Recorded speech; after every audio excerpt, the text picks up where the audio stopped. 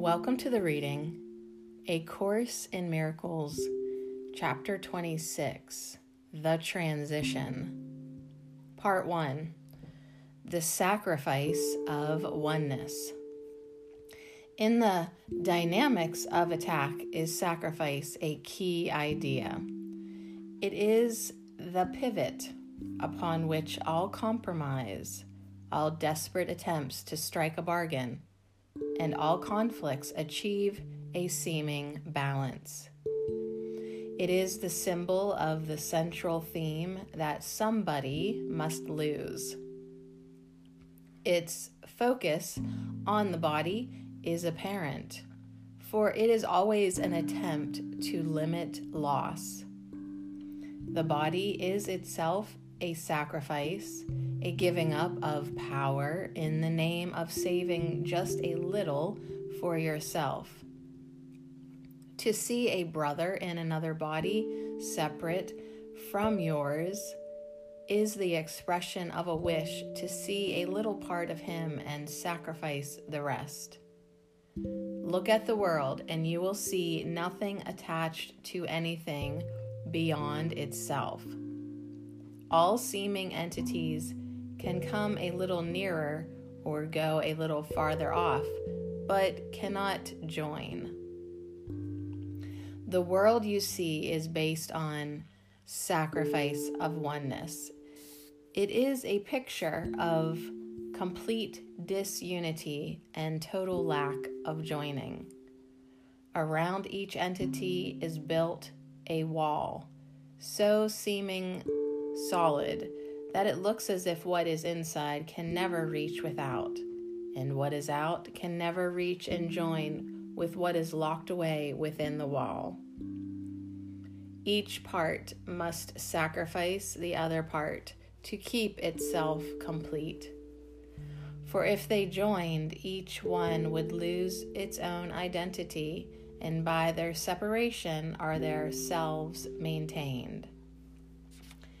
The little that the body fences off becomes the self, preserved through sacrifice of all the rest, and all the rest must lose this little part, remaining incomplete to keep its own identity intact.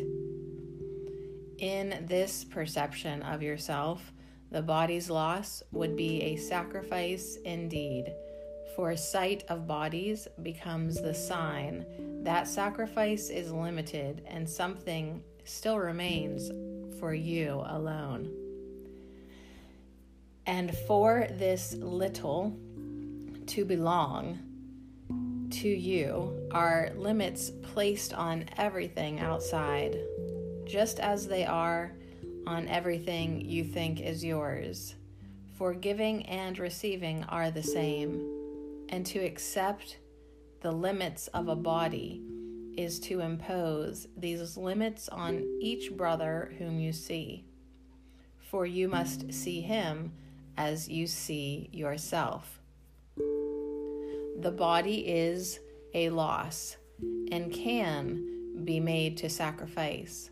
And while you see your brother as a body, apart from you and separate in his cell, you are demanding sacrifice of him and you. What greater sacrifice could be demanded than that God's Son perceive himself without his Father, and his Father be without his Son? Yet every sacrifice demands that they be separate and without the other. The memory of God must be denied if any sacrifice is asked of anyone. What witness to the wholeness of God's Son is seen within a world of separate bodies, however much he witnesses to truth? He is invisible in such a world, nor can his song of union and of love be heard at all. Yet is it given him to make the world recede before his song, and sight of him replace the body's eyes. Those who would see the witnesses to truth instead of to illusion merely ask that they might see a purpose in the world that gives it sense and makes it meaningful. Without your special function has this world no meaning for you. Yet it can become a treasure house as rich and limitless as heaven itself.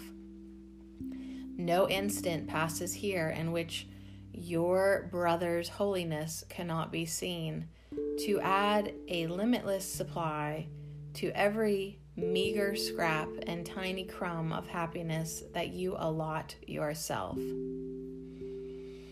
You can lose sight of oneness, but cannot make sacrifice of its reality. Nor can you lose what you would sacrifice, nor keep the Holy Spirit from his task of showing you that it has not been lost. Hear then the song your brother sings to you, and let the world recede, and take the rest his witness offers on behalf of peace. But judge him not, for you will hear no song of liberation for yourself, nor see what it is given him to witness to, that you may see it and rejoice with him. Make not his holiness a sacrifice to your belief in sin. You sacrifice your innocence with his, and die each time you see in him a sin deserving death. Yet every instant can you be reborn and given life again. His holiness gives life to you, who cannot die because his sinlessness is known to God, and can no more be sacrificed by you than can the light in you be blotted out because he sees it not. You who would make a sacrifice of life, and make your eyes and ears bear witness to the death of God and of his holy Son, think not that you have power to make of them what God willed not they be. In heaven, God's Son is not imprisoned in a body, nor is sacrificed in solitude to sin. And as he is in heaven, so must he be eternally and everywhere. He is the same forever, born again each instant, untouched by time, and far beyond the reach of any sacrifice of life or death. For neither did he make, and only one was given him by one who knows his gifts can never suffer sacrifice and loss. God's justice rests in gentleness upon his Son, and keeps him safe from all injustice the world would lay upon him. Could it be that you could make his sins reality and sacrifice his Father's will for him? Condemn him not by seeing him within the rotting prison where he sees himself. It is your special function to ensure the door be opened, that he may come forth to shine on you and give you back the gift of freedom by receiving it of you. What is the Holy Spirit's special function but to release the Holy Son of God from the imprisonment he made to keep himself from justice? Could your function be a task apart and separate from his own?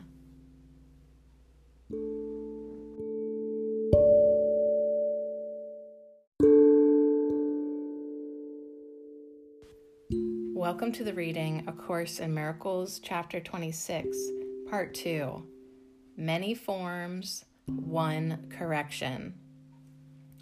It is not difficult to understand the reasons why you do not ask the Holy Spirit to solve all problems for you. He has not greater difficulty in resolving some than others. Every problem is the same to him, because each one is solved in just the same respect and through the same approach. The aspects that need solving do not change, whatever form the problem seems to take. A problem can appear in many forms, and it will do so while the problem lasts. It serves no purpose to attempt to solve it in a special form. It will recur and then recur again and yet again until it has been answered for all time and will not rise again in any form. And only then are you released from it. The Holy Spirit offers you release from every problem that you think you have. They are the same to him, because each one, regardless of the form it seems to take, is a demand that someone suffer loss and make a sacrifice that you might gain. And when the situation is worked out so no one loses, is the problem gone, because it was an error in perception that now has been corrected. One mistake is not more difficult for him to bring to truth than is another. For there is but one mistake, the whole idea that loss is possible and could result in gain for anyone. If this were true, then God would be unfair, sin would be possible, attack be justified, and vengeance fair. This one mistake in any form has one correction. There is no loss. To think there is a mistake. You have no problems, though you think you have.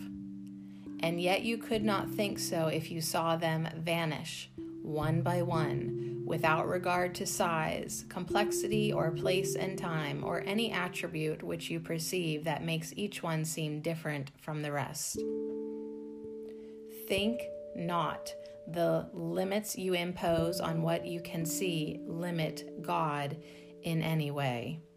The miracle of justice can correct all errors. Every problem is an error. It does injustice to the Son of God and therefore is not true. The Holy Spirit does not evaluate injustices as great or small or more or less. They have no properties to him. They are mistakes from which the Son of God is suffering, but needlessly. And so he takes the thorns and nails away. He does not pause to judge whether the hurt be large or little. He makes but one judgment, that to hurt sons God must be unfair and therefore is not so. You who believe it safe to give, but some mistakes to be corrected while you keep the others to yourself, remember this. Justice is total.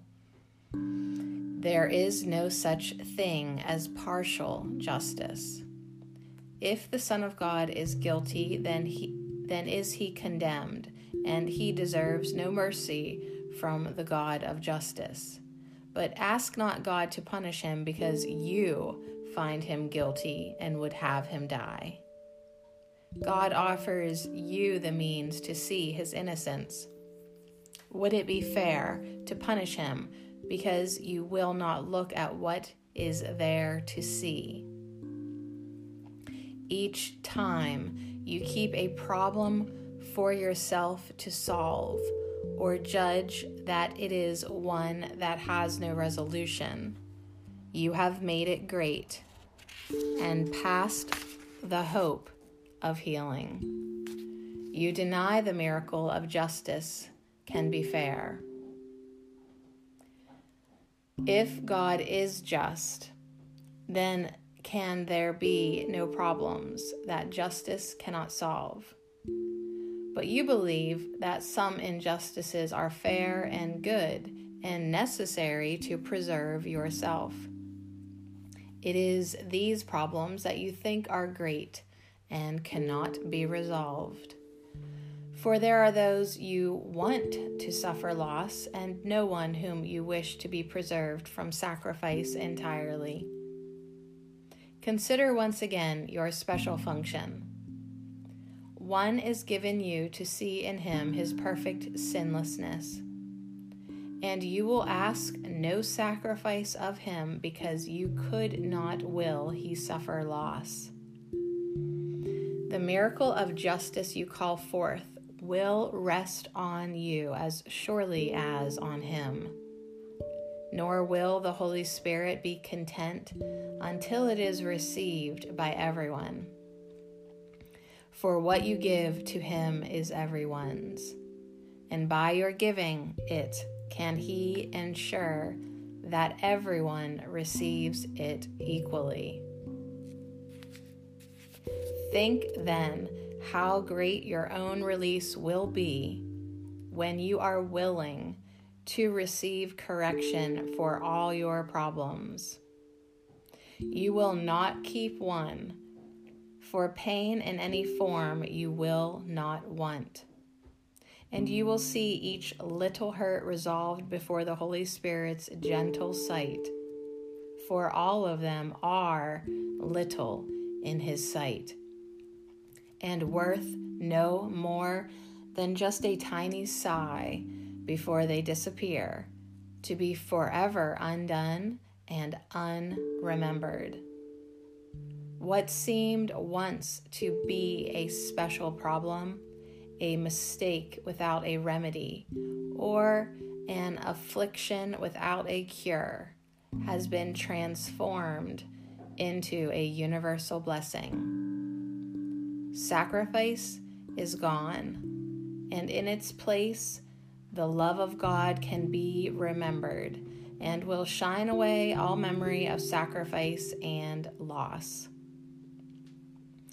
God cannot be remembered until justice is loved instead of feared. He cannot be unjust to anyone or anything because he knows that everything that is belongs to him and will forever be as he created it. Nothing he loves but must be sinless and beyond attack. Your special function opens wide the door beyond which is the memory of his love kept perfectly intact and undefiled. All you need to do is but to wish that heaven be given you instead of hell, and every bolt and barrier that seems to hold the doors securely barred and locked will merely fall away and disappear. For it is not your Father's will that you should offer or receive less than he gave when he created you in perfect love.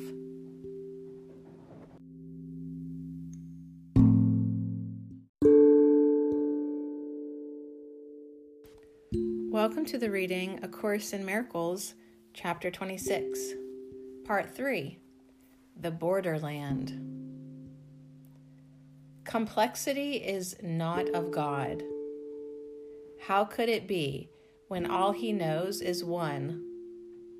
He knows of one creation, one reality, one truth, and but one Son. Nothing conflicts with oneness. How then could there be complexity in him? What is there to decide? For it is conflict that makes choice possible. The truth is simple. It is one, without an opposite. And how could strife enter in its simple presence and bring complexity where oneness is? The truth makes no decisions, for there is nothing to decide between. And only if there were, could choosing be a necessary step in the advance toward oneness.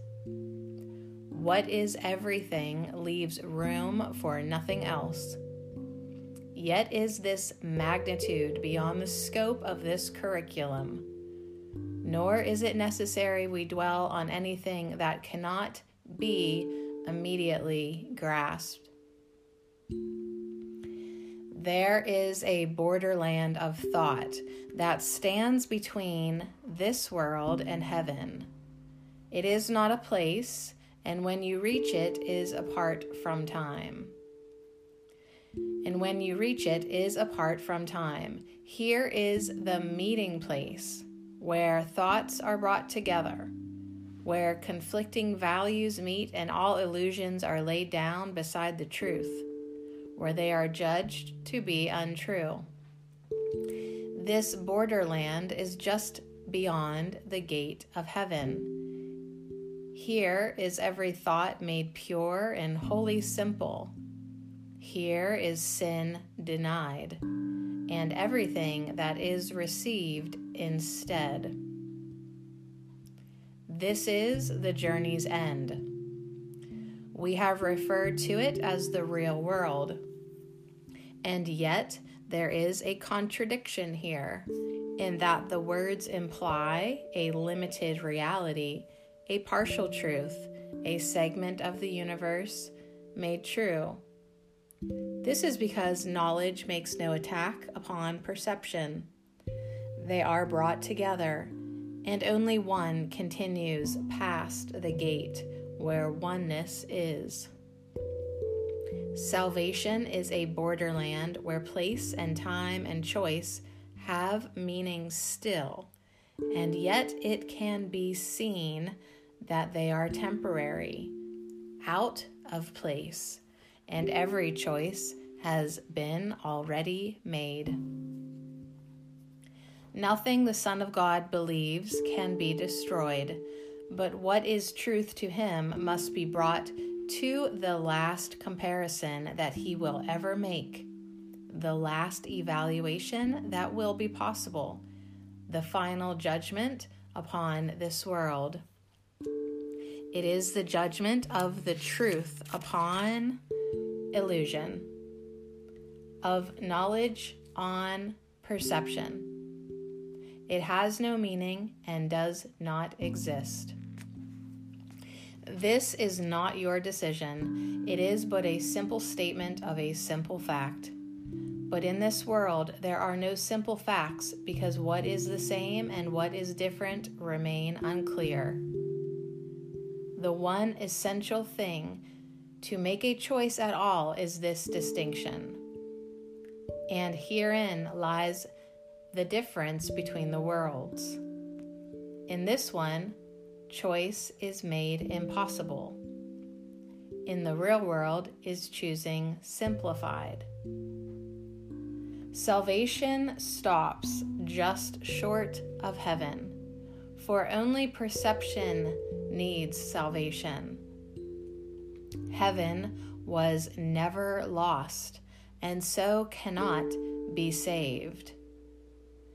Yet who can make a choice between the wish for heaven and the wish for hell, unless he recognizes they are not the same?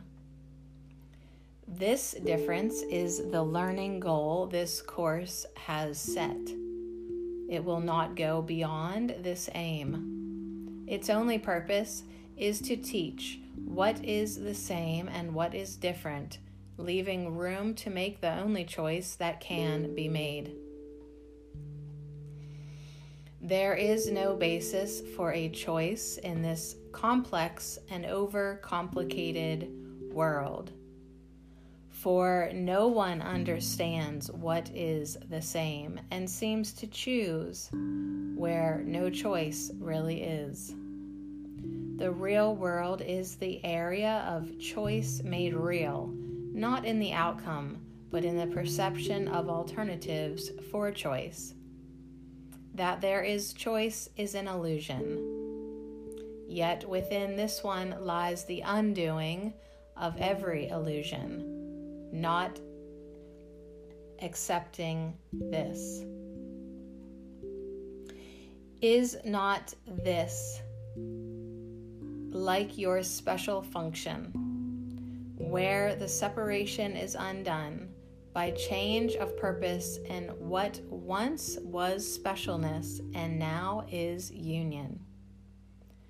All illusions are but one, and in the recognition this is so lies the ability to give up all attempts to choose between them and to make them different. How simple is the choice between two things so clearly unalike. There is no conflict here. No sacrifice is possible in the relinquishment of an illusion recognized as such. Where all reality has been withdrawn from what was never true, can it be hard to give it up and choose what must be true?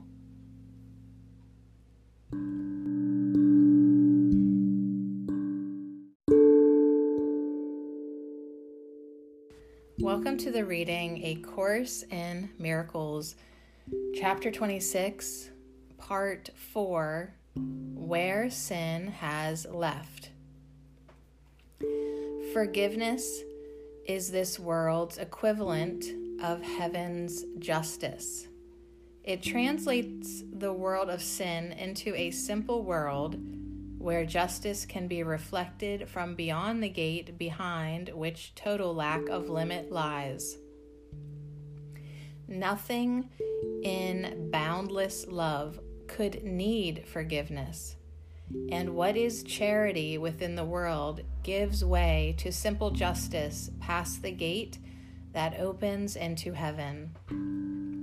No one forgives unless he has believed in sin and still believes that he has much to be forgiven. Forgiveness thus becomes the means by which he learns he has done nothing to forgive. Forgiveness always rests upon the one who offers it until he sees himself as needing it no more. And thus is he returned to his real function of creating, which his forgiveness offers him again. Forgiveness turns the world of sin into a world of glory, wonderful to see. Each flower shines in light, and every bird sings of the joy of heaven. There is no sadness, and there is no parting here, for everything is totally forgiven. And what has been forgiven must join, for nothing stands between to keep them separate and apart. The sinless must perceive that they are one, for nothing stands between to push the other off. And in the space that sin left vacant, do they join as one in gladness, recognizing what is part of them has not been kept apart and separate. The holy place on which you stand is but the space that sin has left, and here you see the face of Christ arising in its place. Who could behold the face of Christ and not recall his Father as he really is?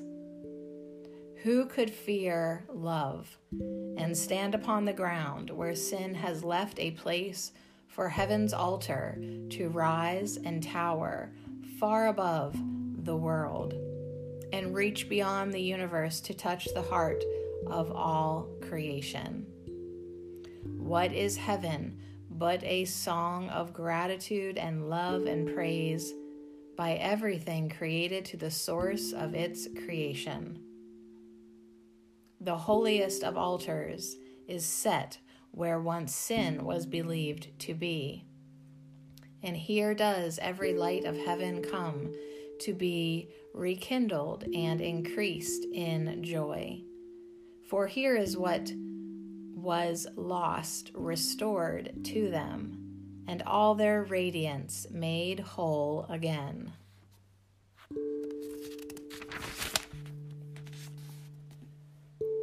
Forgiveness brings no little miracles to lay before the gate of heaven. Here the Son of God himself comes to receive each gift that brings him nearer to his home. Not one is lost, and none is cherished more than any other. Each reminds him of his Father's love as surely as the rest, and each one teaches him that what he feared he loves the most.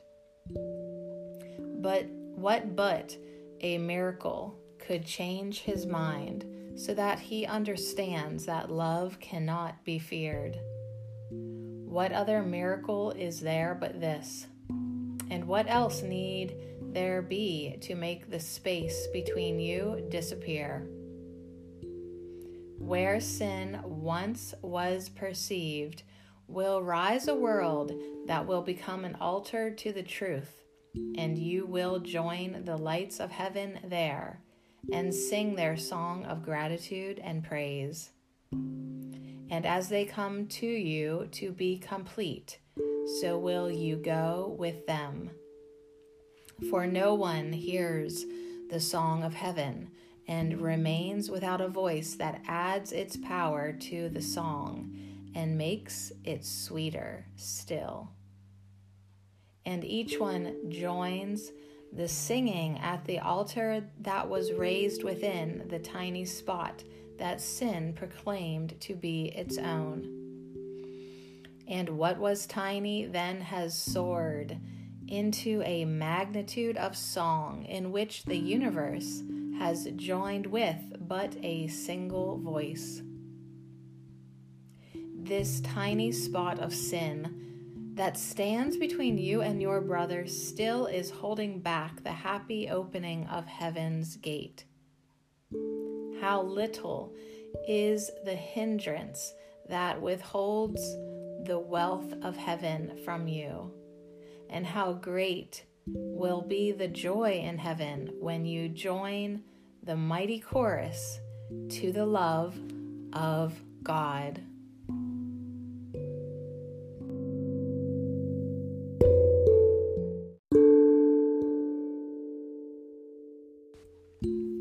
Welcome to the reading, A Course in Miracles, Chapter 26, Part 5, The Little Hindrance. A little hindrance can seem large indeed to those who do not understand that miracles are all the same. Yet teaching that is what this course is for. This is its only purpose, for only that is all there is to learn, and you can learn it in many different ways. All learning is a help or hindrance to the gate of heaven. Nothing in between is possible. There are two teachers only, who point in different ways, and you will go along the way your chosen teacher leads. There are but two directions you can take, while time remains and choice is meaningful. For never will another road be made except the way to heaven. You but choose whether to go toward heaven or away to nowhere. There is nothing else to choose. Nothing is ever lost but time, which in the end is meaningless. For it is but a little hindrance to eternity, quite meaningless to the real teacher of the world. Yet, since you do believe in it, why should you waste it going nowhere, when it can be used to reach a goal as high as learning can achieve? Think not the way to heaven's gate is difficult at all. Nothing you undertake with certain purpose and high resolve and happy confidence Holding your brother's hand and keeping step to heaven's song is difficult to do. But it is hard indeed to wander off, alone and miserable, down a road that leads to nothing and that has no purpose. God gave his teacher to replace the one you made, not to conflict with it.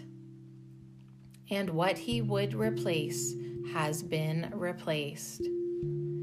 Time lasted but an instant in your mind, with no effect upon eternity.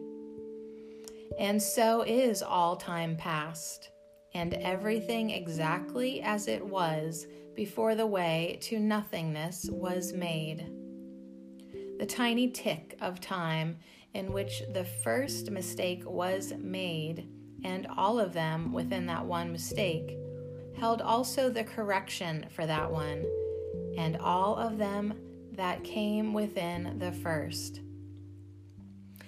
And in that tiny instant time was gone, for that was all it ever was. What God gave answer to is answered and is gone. To you who still believe you live in time and know not it is gone, the Holy Spirit still guides you through the infinitely small and senseless maze you still perceive in time, though it has long since gone. You think you live in what is past. Each thing you look upon, you saw but for an instant, long ago, before its unreality gave way to truth. Not one illusion still remains unanswered in your mind. Uncertainty was brought to certainty so long ago that it is hard indeed to hold it to your heart as if it were before you still. The tiny instant you would keep and make eternal passed away in heaven too soon for anything to notice it had come. What disappeared too quickly to affect the simple knowledge of the Son of God can hardly still be there for you to choose to be your teacher. Only in the past, an ancient past, too short to make a world an answer to creation, did this world appear to rise. So very long ago, for such a tiny interval of time, that not one note in heaven's song was missed. Yet in each unforgiving act or thought, in every judgment and in all belief in sin, is that one instant still called back, as if it could be made again in time. You keep an ancient memory before your eyes, and he who lives in memories alone is unaware of where he is. Forgiveness is the great release from time. It is the key to learning that the past is over. Madness speaks no more. There is no other teacher and no other way. For what has been undone no longer is. And who can stand upon a distant shore and dream himself across an ocean to a place and time that have long since gone by? How real a hindrance can this dream be to where he really is? For this is fact and does not change whatever dreams he has. Yet he can still imagine he is elsewhere and in another time. In the extreme, he can delude himself that this is true and pass from mere imagining into belief and into madness, quite convinced that where he would prefer to be, he is. Is this a hindrance to the place whereon he stands? Is any echo from the past, that he may hear a fact in what is there to hear where he is now? And how much can his own illusions about time and place affect a change in where he really is? The unforgiven is a voice that calls from out a past forevermore gone by.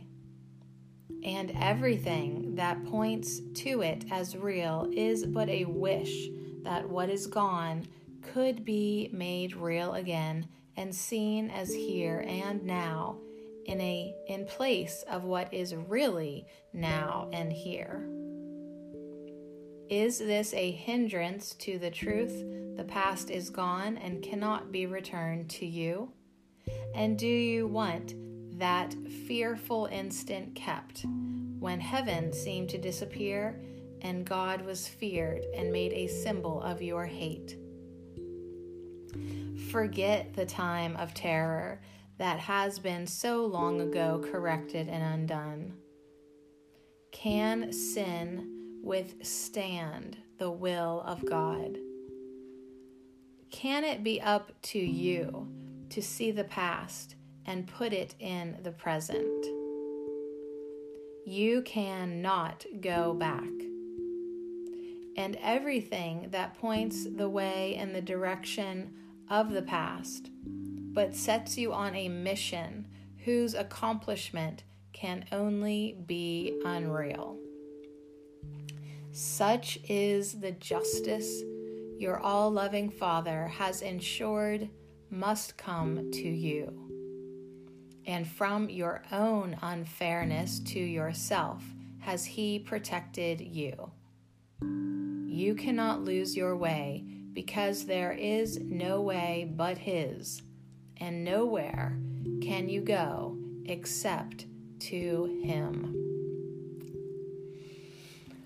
Would God allow His Son to lose His way along a road long since a memory of time gone by? This course will teach you only what is now. A dreadful instant in a distant past, now perfectly corrected, is of no concern nor value. Let the dead and gone be peacefully forgotten. Resurrection has come to take its place. And now you are a part of resurrection, not of death. No past illusions have the power to keep you in a place of death. A vault God's Son entered an instant to be instantly restored unto His Father's perfect love. And how can He be kept in chains, long since removed and gone forever from His mind? The Son whom God created is as free as God created him. He was reborn the instant that He chose to die instead of live. And will you not forgive Him now, because He made an error in the past that God remembers not and is not there? Now you are shifting back and forth between the past and the present. Sometimes the past seems real, as if it were the present. Voices from the past are heard and then are doubted. You are like to one who still hallucinates, but lacks conviction in what he perceives. This is the borderland between the worlds, the bridge between the past and present. Here the shadow of the past remains, but still a present light is dimly recognized. Once it is seen, this light can never be forgotten. It must draw you from the past into the present, where you really are. The shadow voices do not change the laws of time nor of eternity. They come from what is past and gone, and hinder not the true existence of the here and now. The real world is the second part of the hallucination. Time and death are real and have existence that can be perceived. This terrible illusion was denied in but the time it took for God to give his answer to illusion for all time and every circumstance. And then it was no more to be experienced as there.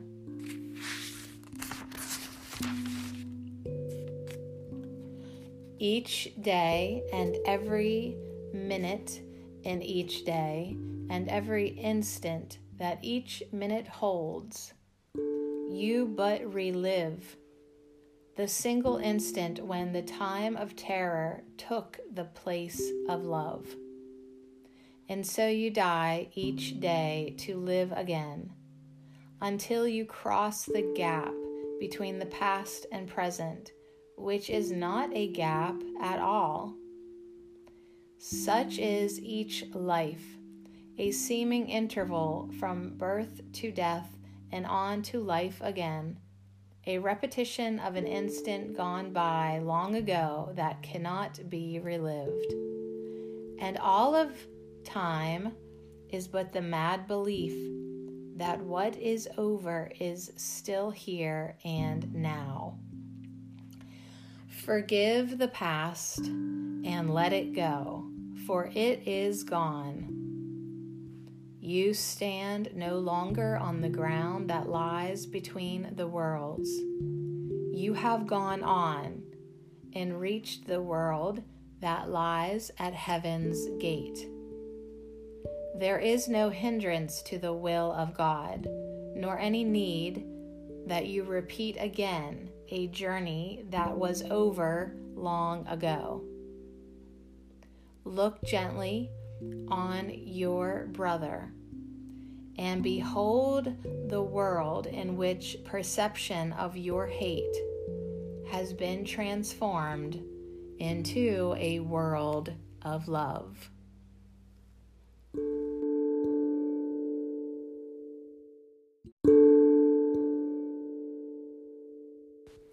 Welcome to the reading, A Course in Miracles, Chapter 26, Part 6, The Appointed Friend. Anything in this world that you believe is good and valuable and worth striving for can hurt you and will do so. Not because it has the power to hurt, but just because you have denied it is but an illusion and made it real. And it is real to you. It is not nothing. And through its perceived reality has entered all the world of sick illusions. All belief in sin, in power of attack, in hurt and harm, in sacrifice and death has come to you. For no one can make one illusion real and still escape the rest. For who can choose to keep the ones that he prefers and find the safety that the truth alone can give? Who can believe illusions are the same and still maintain that even one is best? Lead not your little life in solitude with one illusion as your only friend. There is no friendship worthy of God's Son, nor one with which he could remain content. Yet God has given him a better friend, in whom all power in earth and heaven rests. The one illusion that you think is friend obscures his grace and majesty from you and keeps his friendship and forgiveness from your welcoming embrace.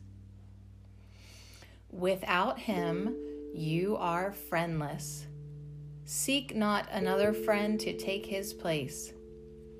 There is no other friend. What God appointed has no substitute, for what illusion can replace the truth? Who dwells with shadows is alone indeed, and loneliness is not the will of God. Would you allow one shadow to usurp the throne that God appointed for your friend, if you but realized its emptiness has left yours empty and unoccupied? Make no illusion friend, for if you do, it can but take the place of him whom God has called your friend. And it is he who is your only friend in truth. He brings you gifts that are not of this world, and only he to whom they have been given can make sure that you receive them. He will place them on your throne when you make room for him on his.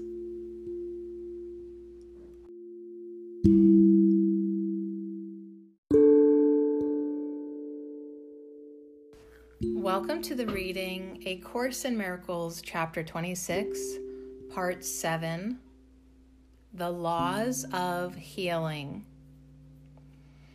This is a Course in Miracles.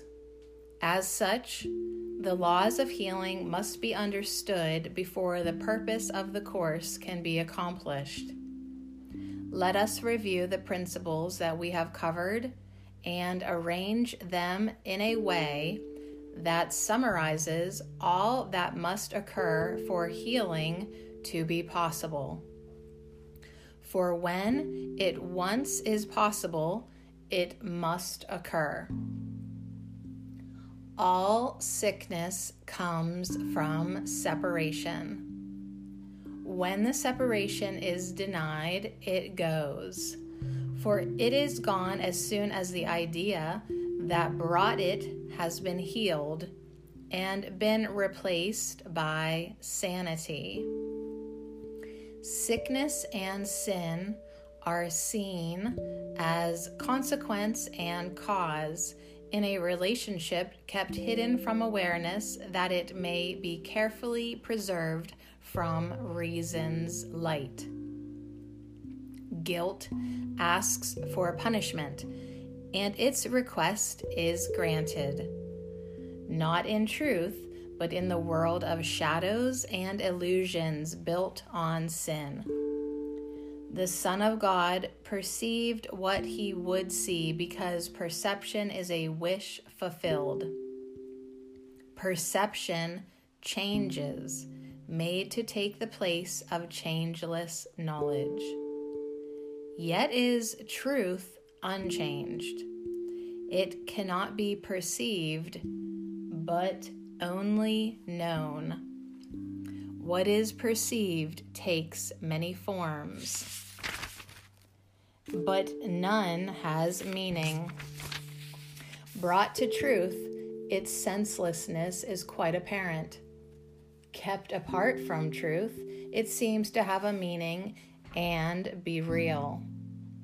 Perception's laws are opposite to truth, and what is true of knowledge is not true of anything that is apart from it. Yet has God given answer to the world of sickness, which applies to all its forms. God's answer is eternal, though it works in time, where it is needed. Yet, because it is of God, the laws of time do not affect its workings. It is in this world, but not a part of it. For it is real, and dwells where all reality must be, Ideas leave not their source, and their effects but seem to be apart from them. Ideas are of the mind. What is projected out and seems to be external to the mind is not outside at all, but an effect of what is in, and has not left its source. God's answer lies where the belief in sin must be, for only there can its effects be utterly undone and without cause. Perception's laws must be reversed, because they are reversals of the laws of truth. The laws of truth forever will be true and cannot be reversed, yet can be seen as upside down. And this must be corrected where the illusion of reversal lies. It is impossible that one illusion be less amenable to truth than are the rest, but it is possible that some are given greater value and less willingly offered to truth for healing and for help. No illusion has any truth in it. Yet it appears some are more true than others, although this clearly makes no sense at all. All that a hierarchy of illusions can show is preference, not reality. What relevance has preference to the truth? Illusions are illusions and are false. Your preference gives them no reality. Not one is true in any way, and all must yield with equal ease to what God gave an answer as answer to them all. God's will is one, and any wish that seems to go against his will has no foundation in the truth. Sin is not error, for it goes beyond correction to impossibility. Yet the belief that it is real has made some errors seem forever past the hope of healing and the lasting grounds for hell.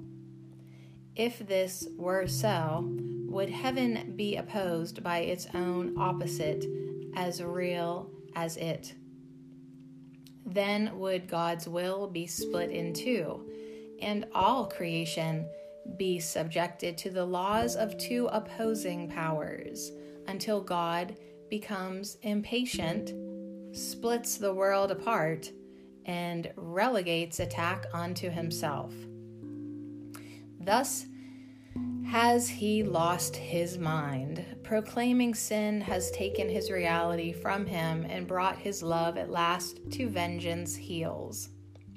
For such an insane picture, an insane defense can be expected, but cannot establish that the picture must be true. Nothing gives meaning where no meaning is, and truth needs no defense to make it true. Illusions have no witnesses and no effects. Who looks on them is but deceived. Forgiveness is the only function here, and serves to bring the joy this world denies to every aspect of God's Son where sin was thought to rule. Perhaps you do not see the role forgiveness plays in ending death and all beliefs that rise from the mists of guilt. Sins are beliefs that you impose between your brother and yourself. They limit you to time and place, and give a little space to you, another little space to him. This separating off is symbolized in your perception by a body which is clearly separate and a thing apart. Yet what this symbol represents is but your wish to be apart and separate. Forgiveness takes away what stands between your brother and yourself. It is the wish that you be joined with him and not apart. We call it wish because it still conceives of other choices and has not yet reached beyond the world of choice entirely. Yet is this wish in line with heaven's state and not in opposition to God's will. Although it falls far short of giving you your full inheritance, it does remove the obstacles that you have placed between the heaven where you are and the recognition of where and what you are. Facts are unchanged, yet facts can be denied and thus unknown, though they were known before they were denied. Salvation, perfect and complete, asks but a little wish that what is true be true, a little willingness to overlook what is not there, a little sigh that speaks for heaven as a preference to this world that death and desolation seem to rule. In joyous answer, will creation rise within you to replace the world you see with heaven, holy, perfect, and complete. What is forgiveness but a willingness that truth be true? What can remain unhealed and broken from a unity which holds all things within itself? There is no sin. And every miracle is possible the instant that the Son of God perceives his wishes and the will of God are one.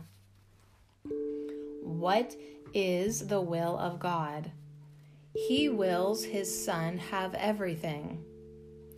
And this he guaranteed when he created him as everything. It is impossible that anything be lost if what you have is what you are. This is the miracle by which creation became your function, sharing it with God. It is not understood apart from him, and therefore has no meaning in this world. Here does the Son of God ask not too much, but far too little.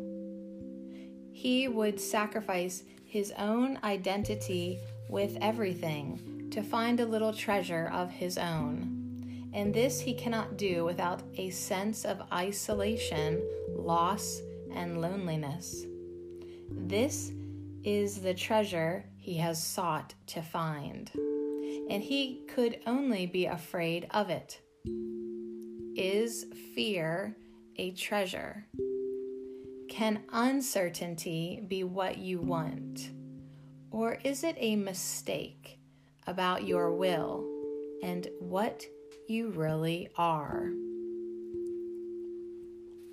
Let us consider what the error is so it can be corrected, not protected. Sin is belief attack can be projected outside the mind where the belief arose. Here is the firm conviction that ideas can leave their source made real and meaningful. And from this error does the world of sin and sacrifice arise. This world is an attempt to prove your innocence while cherishing attack. Its failure lies in that you still feel guilty, though without understanding why. Effects are seen as separate from their source and seem to be beyond you to control or to prevent. What is thus kept apart can never join. Cause and effect are one, not separate. God wills you learn what always has been true, that He created you as part of Him, and this must still be true because ideas leave not their source. Such is creation's law, that each idea the mind conceives but adds to its abundance, never takes away. This is as true of what is idly wished as what is truly willed, because the mind can wish to be deceived, but cannot make it be what it is not.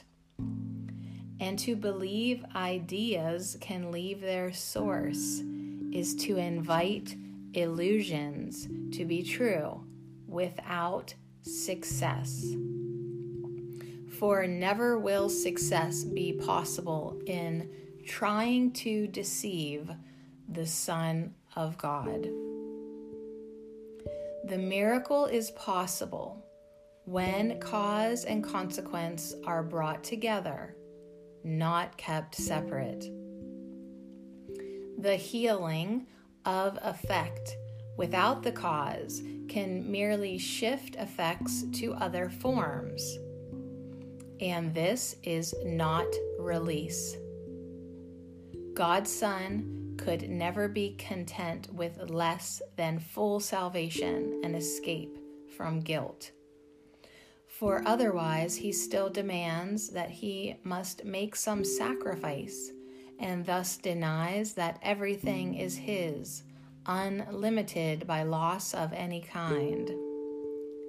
A tiny sacrifice is just the same in its effects as is the whole idea of sacrifice. If loss in any form is possible, then is God's Son made incomplete and not Himself. Nor will He know Himself, nor recognize His will. He has forsworn His Father and Himself, and made them both His enemies in hate.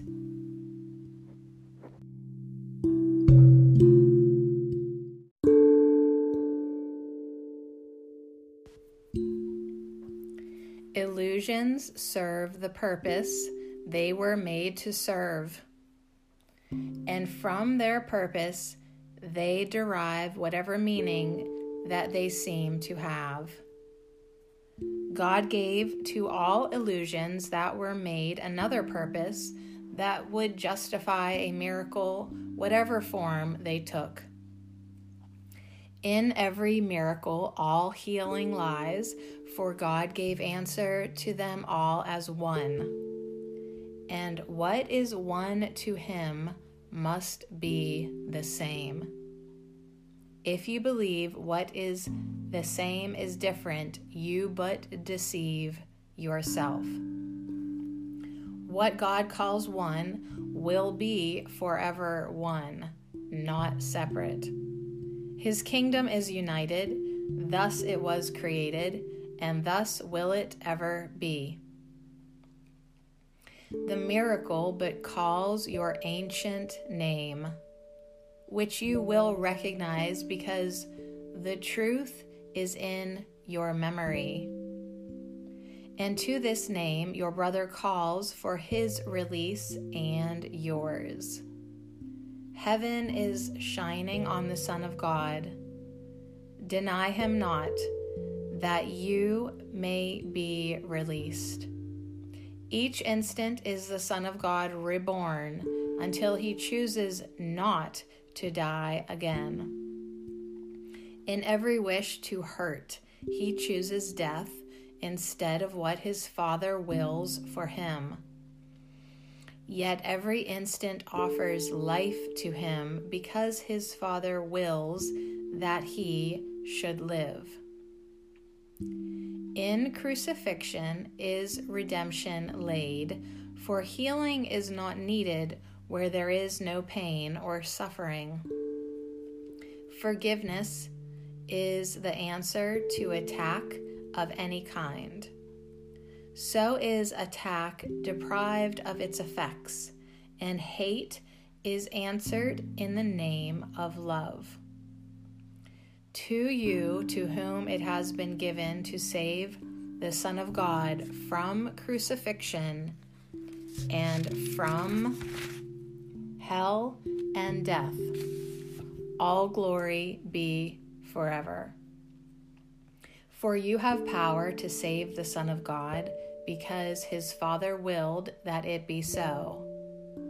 And in your hands does all salvation lie, to be both offered and received as one. To use the power God has given you as he would have it used is natural. It is not arrogant to be as he created you, nor to make use of what he gave to answer all his Son's mistakes and set him free. It is arrogant to lay aside the power that he gave and choose a little senseless wish instead of what he wills. The gift of God to you is limitless. There is no circumstance it cannot answer, and no problem which is not resolved within its gracious light. Abide in peace where God would have you be, and be the means whereby your brother finds the peace in which your wishes are fulfilled. Let us unite in bringing blessing to the world of sin and death. For what can save each one of us can save us all. There is no difference among the sons of God. The unity that specialness denies will save them all. For what is one can have no specialness, and everything belongs to each of them. No wishes lie between a brother and his own. To get from one is to deprive them all, and yet to bless but one gives blessing to them all as one. Your ancient name belongs to everyone, as theirs to you. Call on your brother's name, and God will answer, for on him you call. Could he refuse to answer when he has already answered all who call on him? A miracle can make no change at all, but it can make what always has been true be recognized by those who know it not. And by this little gift of truth, but let to be itself, the Son of God allowed to be himself, and all creation freed to call upon the name of God as one.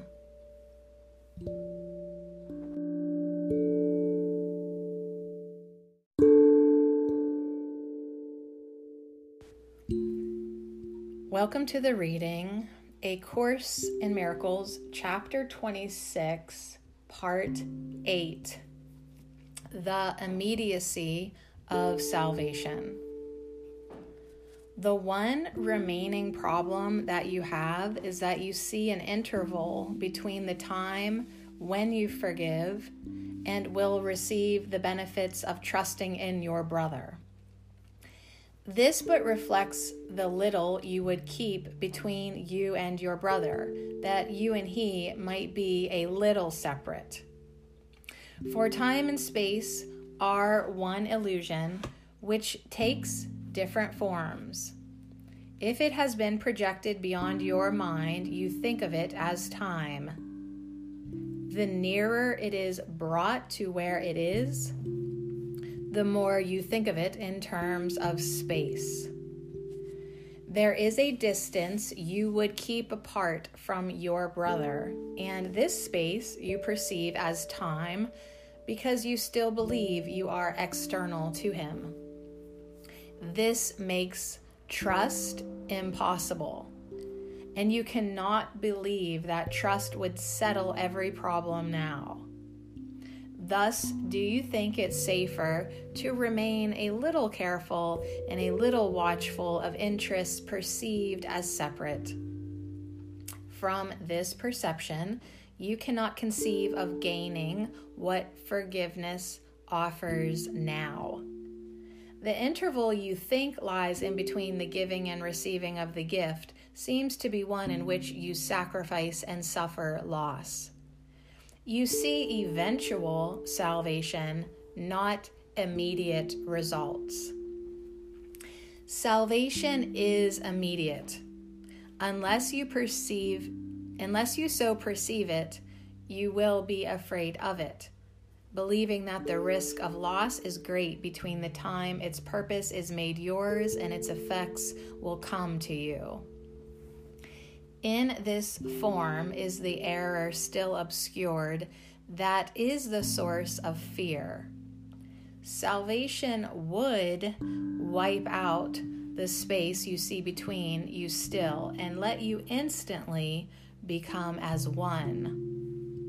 And it is here you fear the loss would lie. Do not project this fear to time, for time is not the enemy that you perceive. Time is as neutral as the body is, except in terms of what you see it for. If you would keep a little space between you and your brother still, you then would want a little time in which forgiveness is withheld a little while. And this but makes the interval between the time in which forgiveness is withheld from you and given seem dangerous, with terror justified. Yet space between you and your brother is apparent only in the present now and cannot be perceived in future time. No more can it be overlooked except within the present. Future loss is not your fear, but present joining is your dread. Who can feel desolation except now?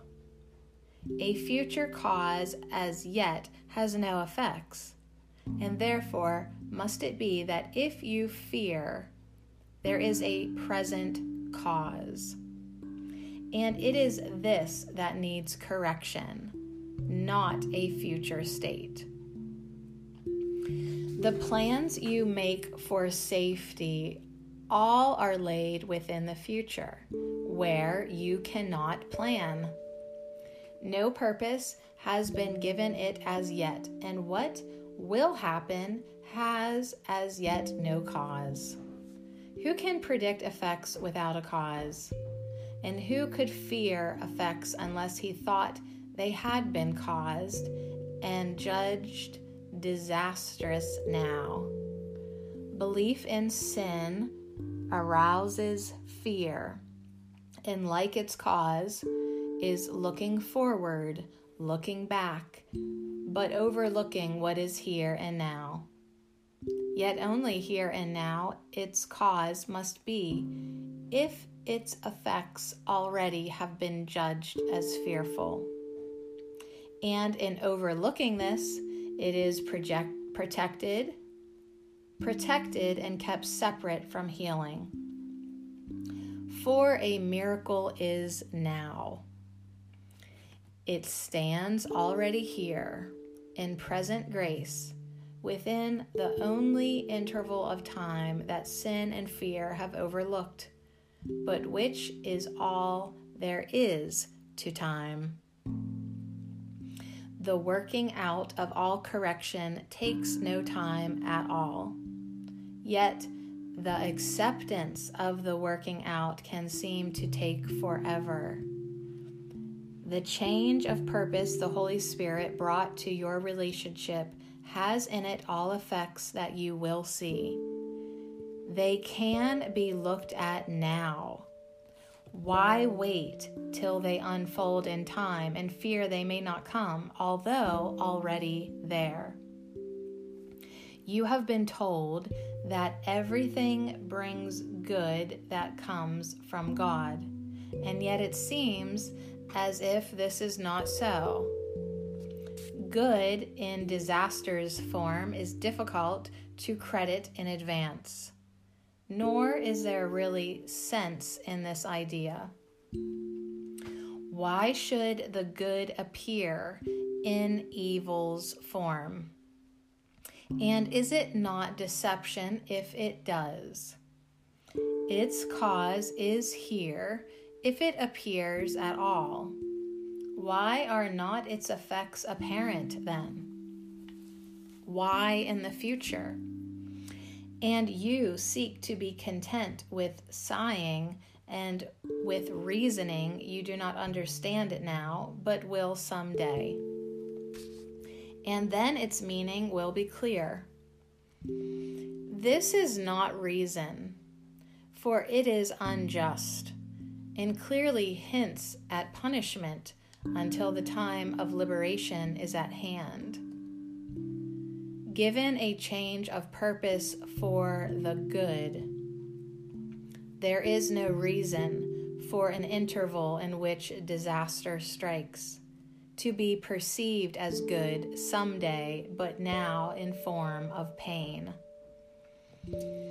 This is a sacrifice of now, which could not be the cost the Holy Spirit asks for what he gave without a cost at all.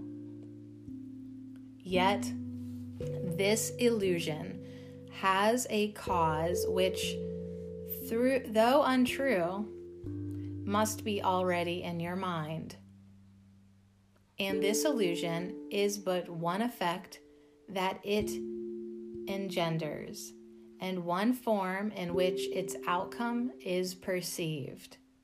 This interval in time, when retribution is perceived to be the form in which the good appears, is but one aspect of the little space that lies between you, unforgiven still. Be not content with future happiness. It has no meaning and is not your just reward. For you have cause for freedom now. What profits freedom in a prisoner's form? Why should deliverance be disguised as death? Delay is senseless, and the reasoning that would maintain effects of present cause must be delayed until a future time is merely a denial of the fact that consequence and cause must come as one. Look not to time, but to the little space between you still, to be delivered from. And do not let it be disguised as time, and so preserved because its form is changed and what it is cannot be recognized. The Holy Spirit's purpose now is yours. Should not his happiness be yours as well?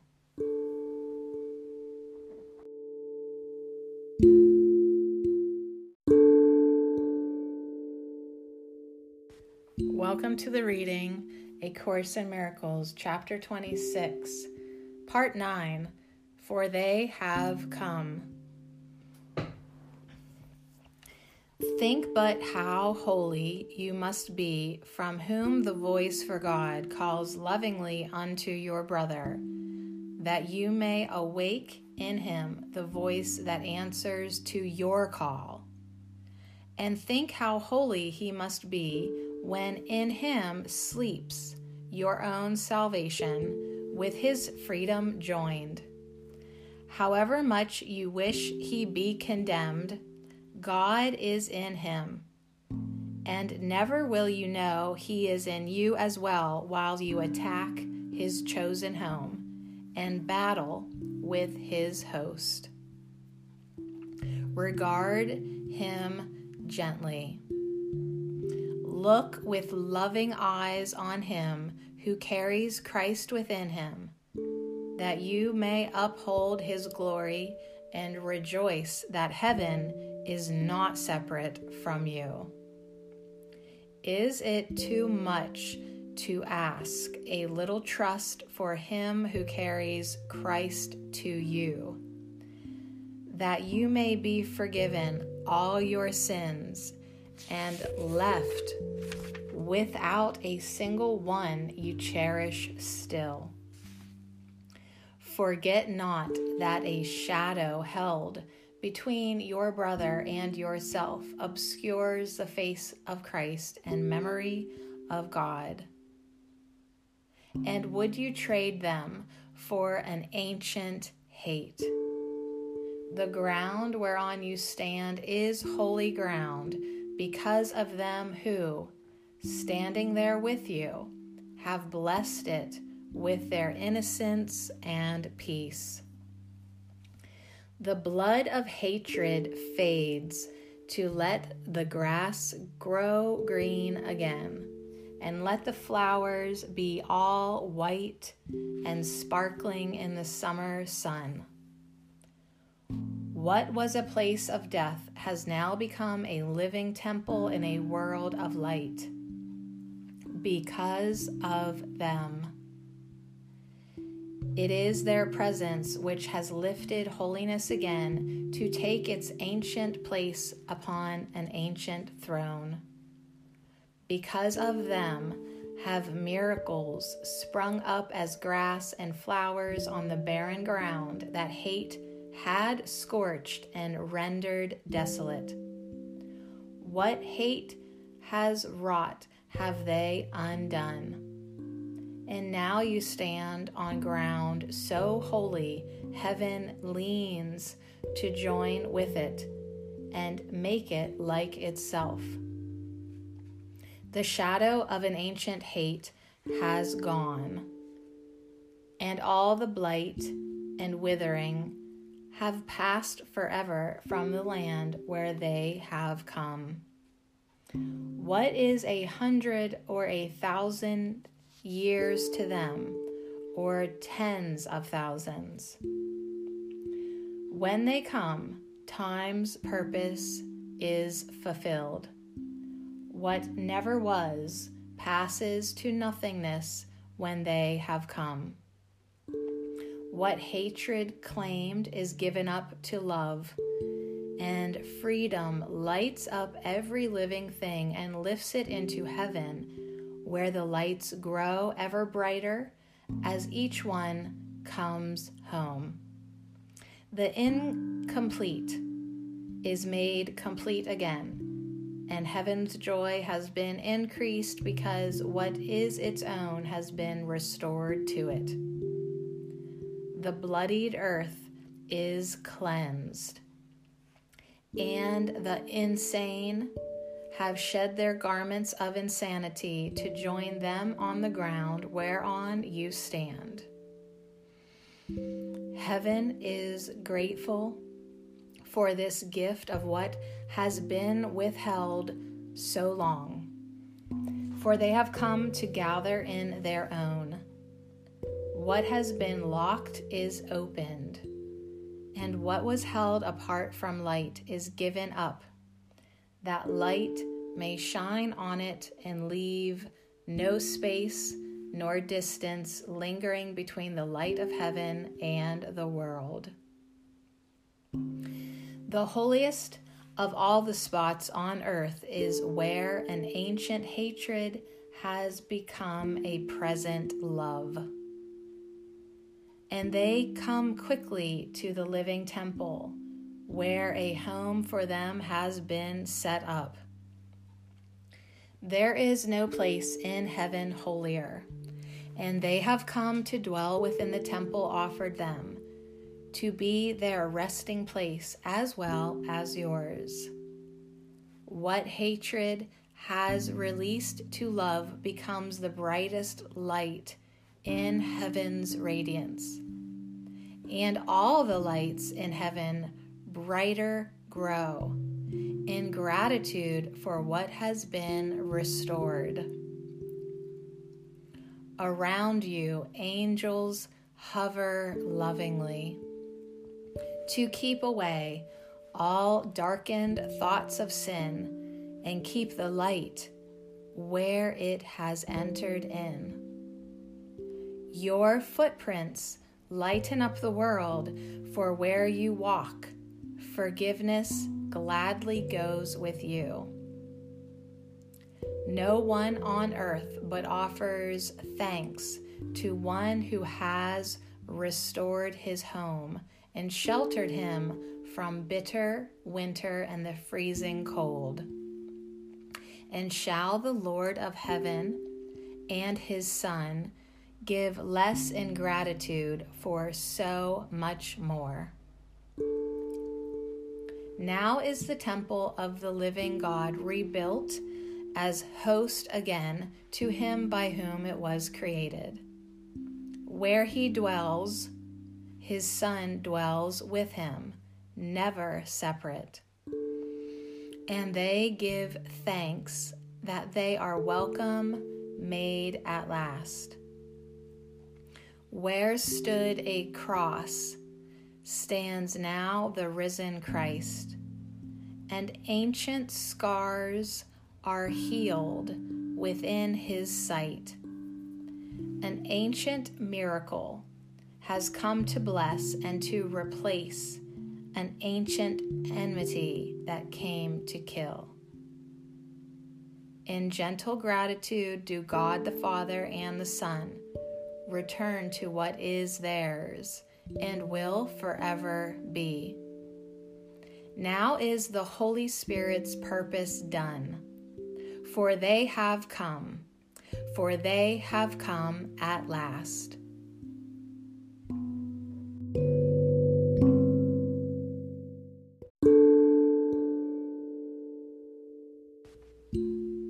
Welcome to the reading, A Course in Miracles, Chapter 26, Part 10, The End of Injustice.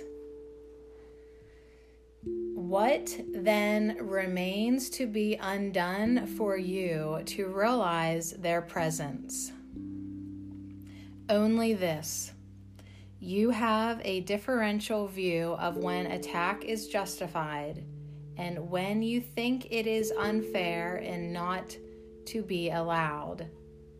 When you perceive it as unfair, you think that a response of anger now is just. And thus you see what is the same as different. Confusion is not limited. If it occurs at all, it will be total.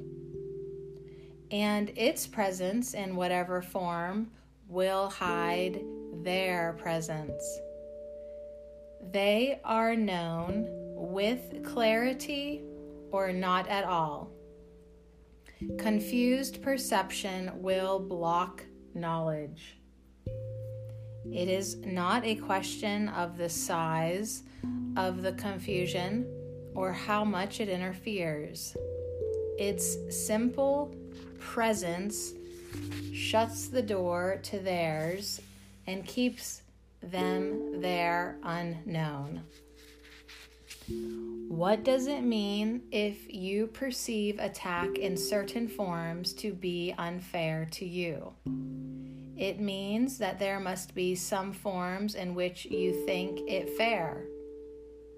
For otherwise, how could some be evaluated as unfair? Some then are given meaning and perceived as sensible. and only some are seen as meaningless. And this denies the fact that all are senseless, equally without a cause or consequence, and cannot have effects of any kind. Their presence is obscured by any veil that stands between their shining innocence and your awareness that it is your own and equally belongs to every living thing along with you.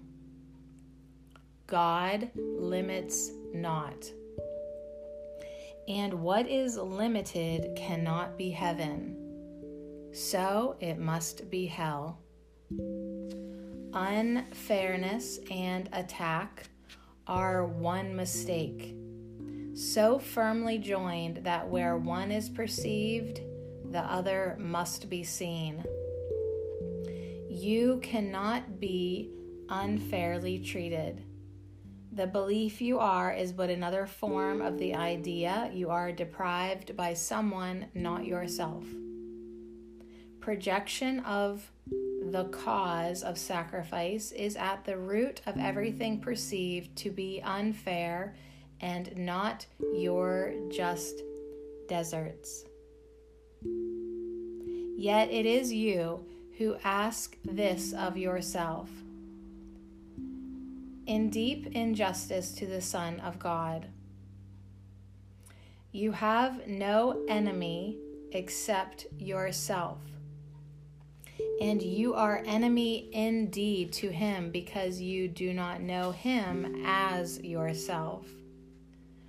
What could be more unjust than that he be deprived of what he is, denied the right to be himself, and asked to sacrifice his Father's love and yours as not his due? Beware of the temptation to perceive yourself unfairly treated. In this view, you seek to find an innocence that is not theirs but yours alone, and at the cost of someone else's guilt. Can innocence be purchased by the giving of your guilt to someone else? And is it innocence that your attack on him attempts to get? Is it not retribution for your own attack upon the Son of God you seek? Is it not safer to believe that you are innocent of this and victimized despite your innocence? Whatever way the game of guilt is played, there must be loss. Someone must lose his innocence that someone else can take it from him, making it his own. You think your brother is unfair to you because you think that one must be unfair to make the other innocent. And in this game, do you perceive one purpose for your whole relationship? And this you seek to add unto the purpose given it. The Holy Spirit's purpose is to let the presence of your holy guests be known to you. And to this purpose, nothing can be added, for the world is purposeless except for this. To add or take away from this one goal is but to take away all purpose from the world and from yourself. And each unfairness that the world appears to lay upon you, you have laid on it by rendering it purposeless, without the function that the Holy Spirit sees.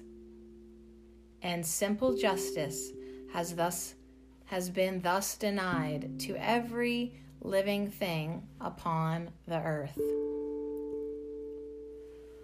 What this injustice does to you, who judge unfairly, and who see as you have judged, you cannot calculate.